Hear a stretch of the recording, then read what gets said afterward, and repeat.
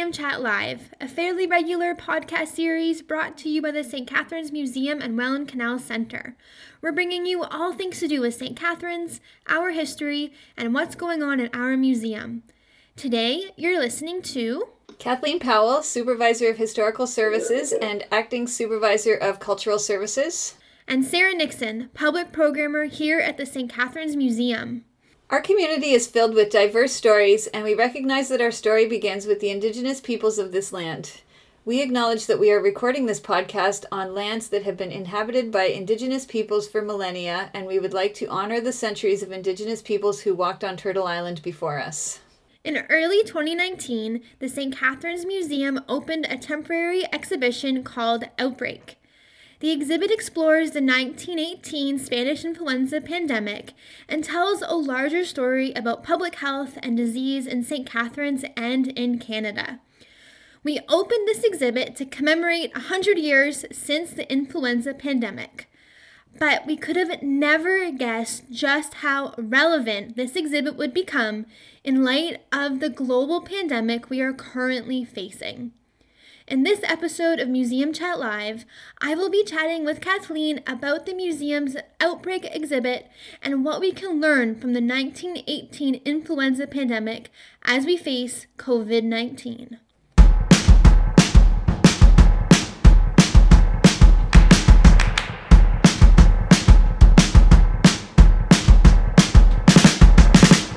Kathy, let's get started with the exhibit itself.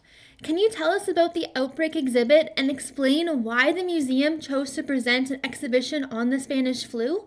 We decided that we would do an exhibit on the Spanish flu because we were really interested in marking this 100th anniversary of this thing that happened in our community.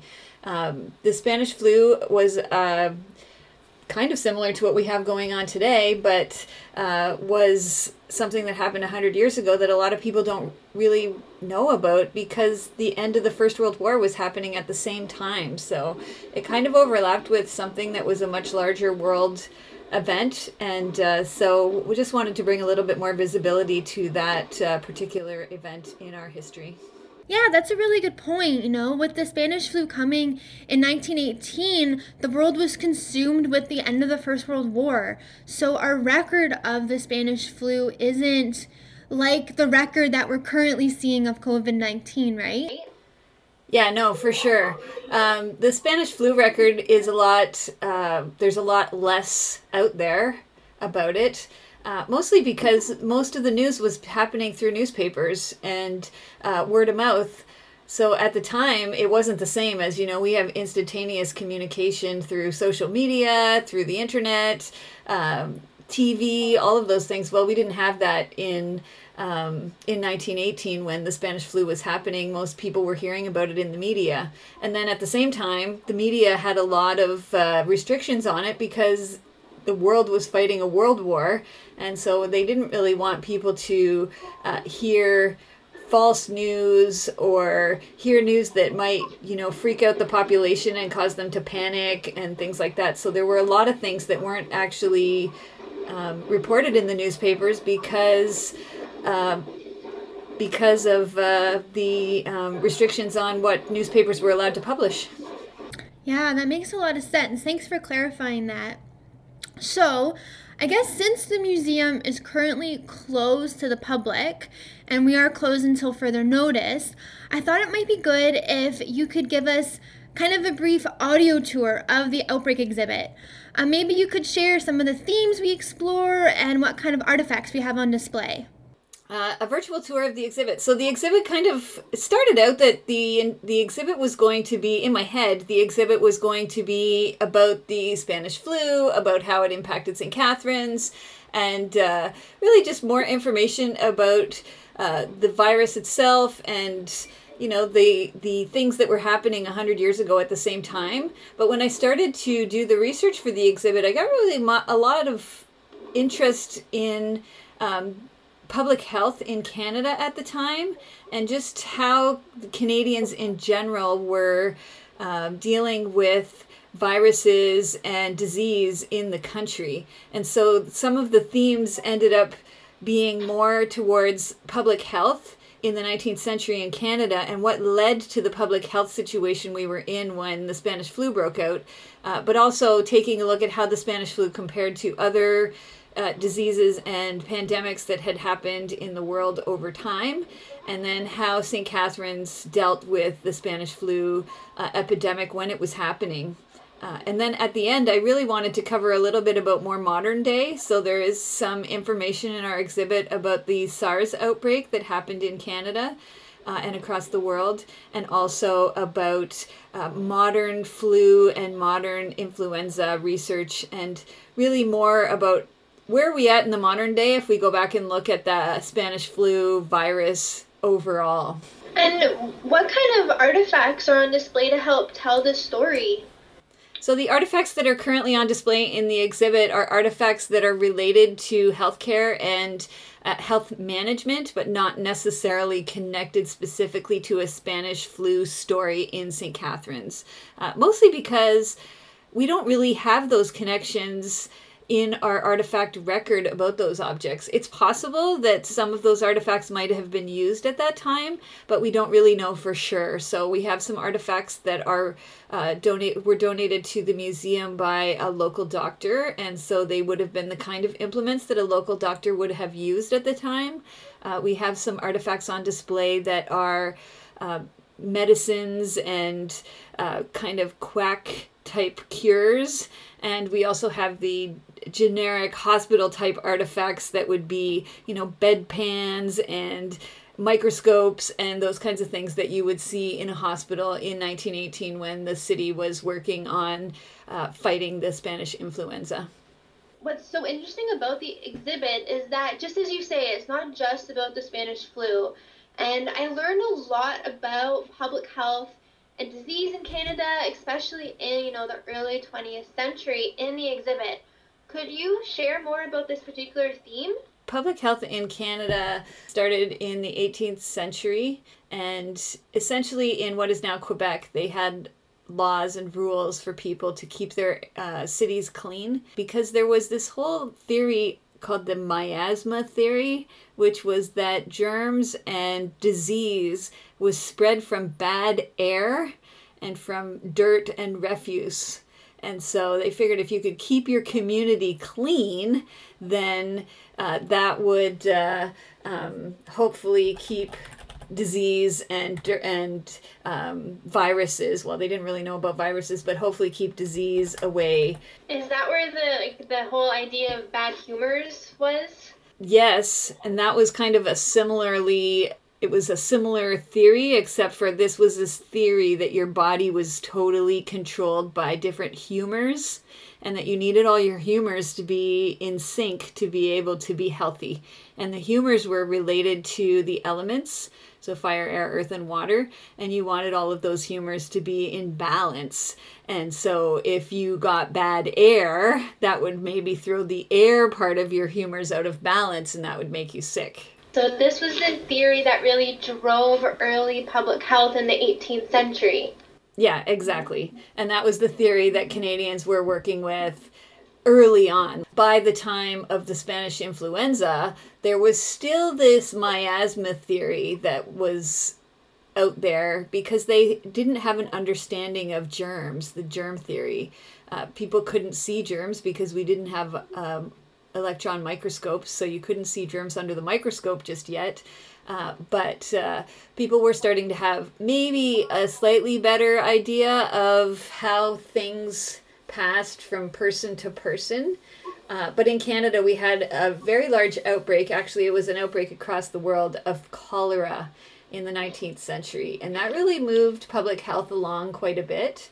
In 1832, cholera reached Canada. People thought cholera was spread by these bad smells that were coming from garbage and from decay in sewers and stuff like that. But in actual fact, it was spread through feces in water, essentially. So if you drank bad water, you would get sick from cholera.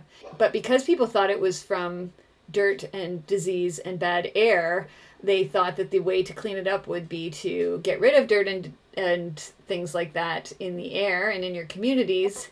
but also they thought that quarantine was also a way to stop it. Anyone coming to Canada through immigration was supposed to be quarantined. They were quarantined on an island called Grosse Ile, where they were supposed to wait for a doctor to come and take a look at who was on the ship and whether they had any symptoms, and then the ship would be quarantined or the immigrants would be allowed to disembark and go their merry way across the country. That's interesting. That has a lot of similarities to how we're encouraging international travelers to quarantine now for 14 days. The biggest challenge with quarantine at that time was that there was a lot of racism related to quarantine. And if you were a white, rich traveler at the time, sometimes you were just let pass through and not really tested. There was really no testing, but not really checked on what your current health was. But if you were an immigrant from another country, they thought that immigrants were dirty, and so they kind of kept them in quarantine but let other people pass through. And if you don't keep everyone in quarantine, it doesn't work. So that's really challenging. So there were some racist ideologies that they were using to determine who was, quote unquote, dirty and who was clean. Yes, exactly. And public health ended up mirroring that a little bit, because legislation related to public health was sometimes anti-immigrant because of that idea that potentially immigrants were carrying disease versus white Europeans not carrying disease. This cholera epidemic was a huge public health crisis. Like, technically we didn't have public health. I'm calling it public health, but technically we didn't have official public health at the time. But it was actually a major crisis. By the time the cholera epidemic subsided in 1832, 6,000 people had died from the disease. So it was pretty big. It was a pretty big deal.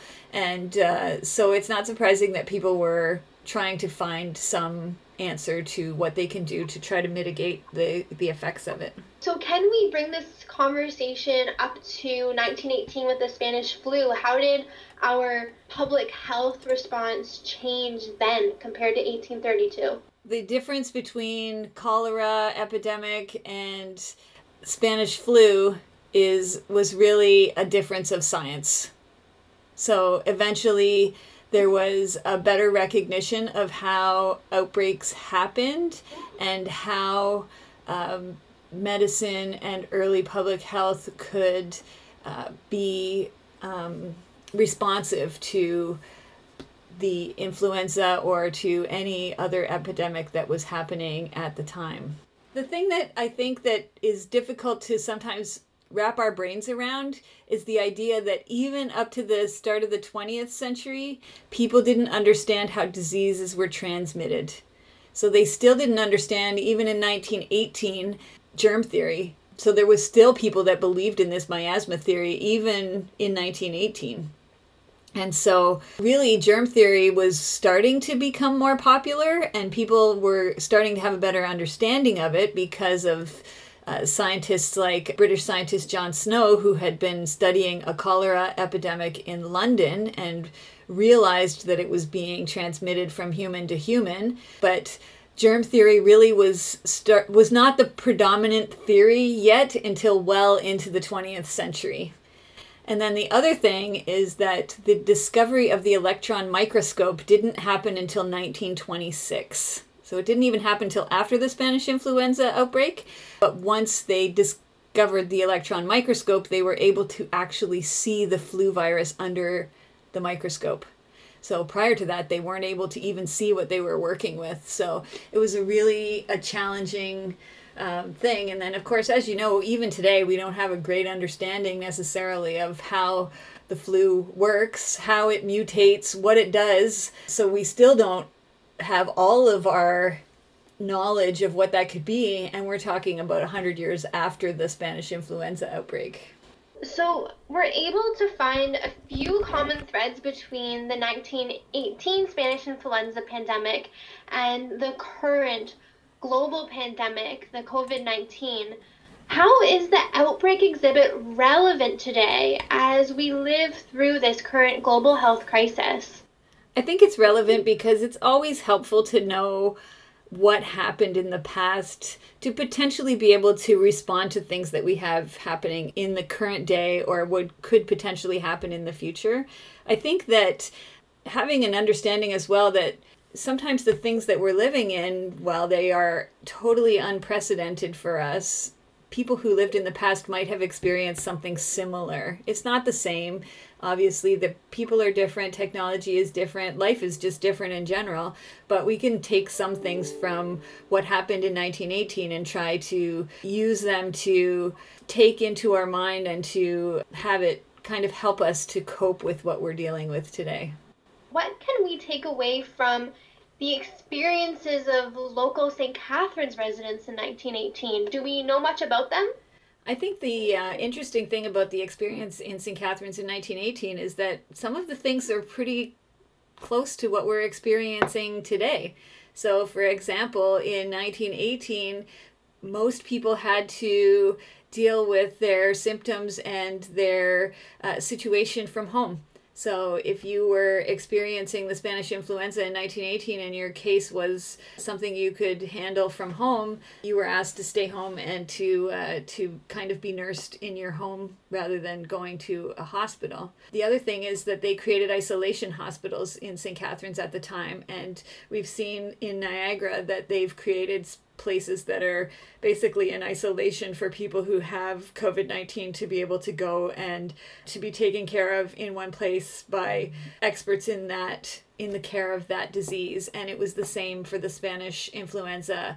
In 1918, there were specific places that you could go where you would be taken care of. Everyone was taken care of the same. Everyone had the same problem, and the medical practitioners who were helping you out would be able to kind of be more efficient about how they were dealing with it.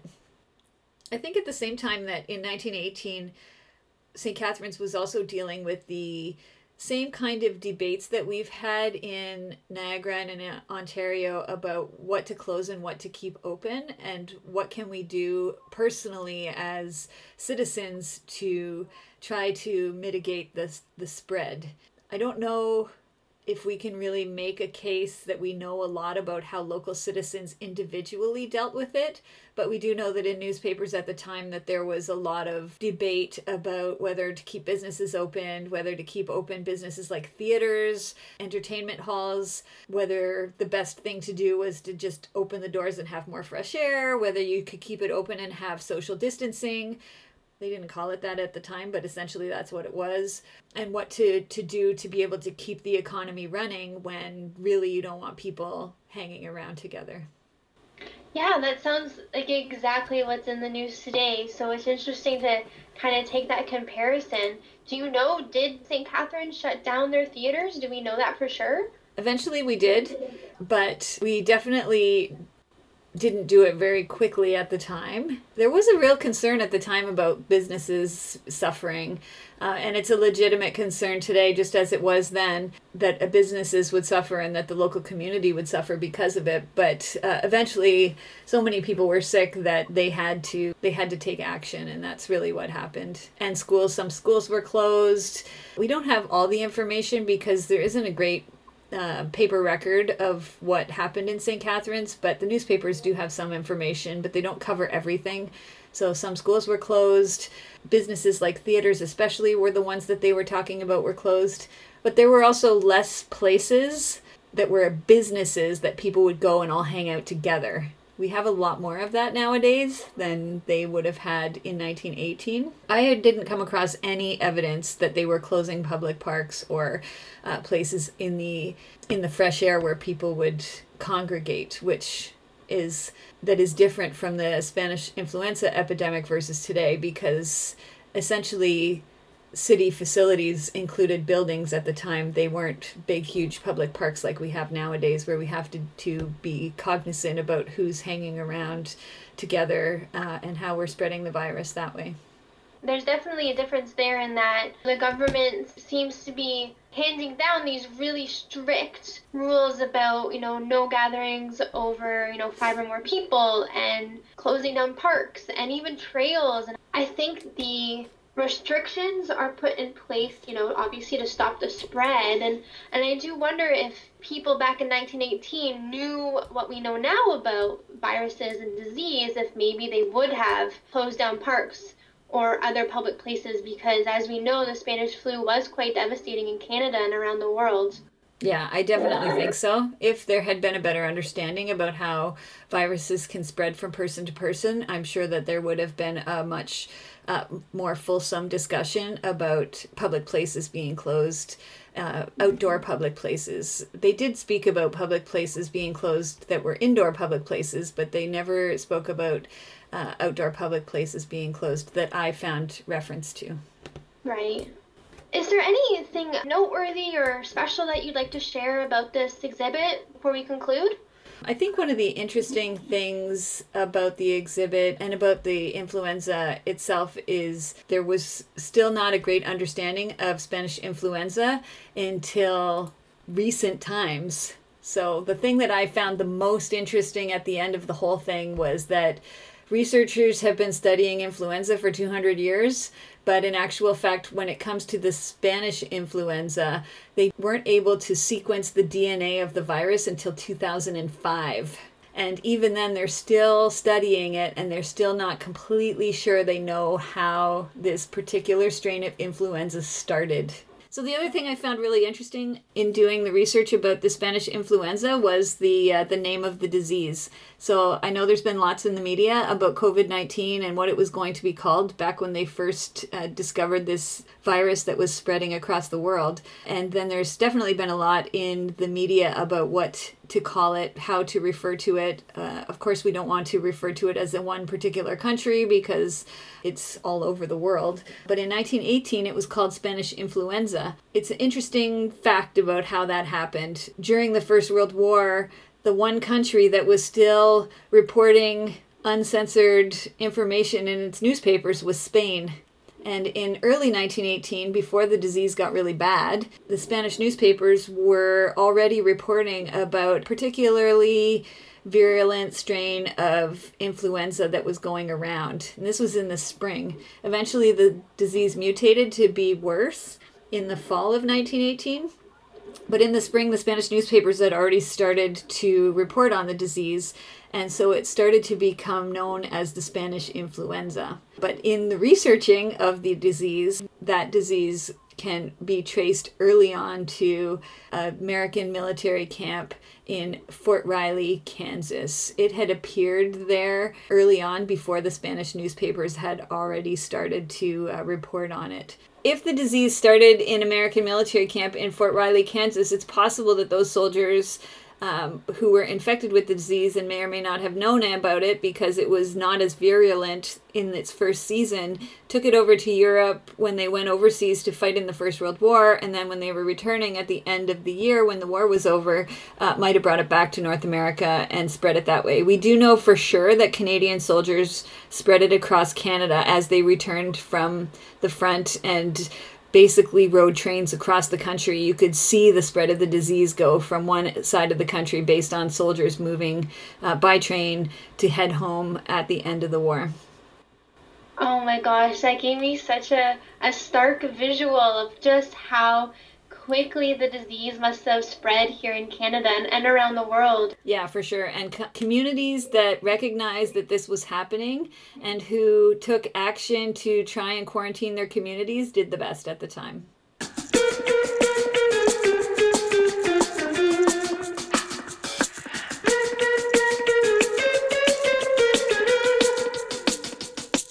As historians, it is our job to look at the current global pandemic with a historical lens.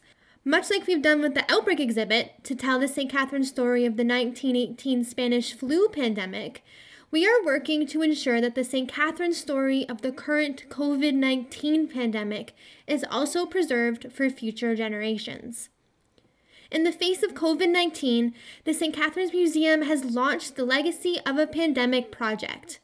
We are putting a call out to the community to collect journals or diary entries, creative writing, or photography representations of how the current global pandemic has affected you, your family, and your community. We want to collect your stories and experiences as society shuts down around us and as we work to fight off this invisible enemy. Please visit our blog at stcatharinesmuseumblog.com to find out how you can contribute to this legacy project. Also, once the museum is back open to the public, hopefully that'll be sooner rather than later, but whenever that happens, we welcome you to come and have a look at the Outbreak exhibit in our galleries. Absolutely. I think it will lend a lot of food for thought, as we experience in the current pandemic. So we are very excited to eventually welcome you back to the museum. Kathy, I want to thank you so much for coming on Museum Chat Live today to talk about the museum's Outbreak exhibit and what we can learn from the 1918 pandemic. That's it for this episode of Museum Chat Live. This podcast was produced by Sara Nixon and Kathleen Powell. Museum Chat Live is brought to you by the St. Catharines Museum and Welland Canals Centre and the City of St. Catharines.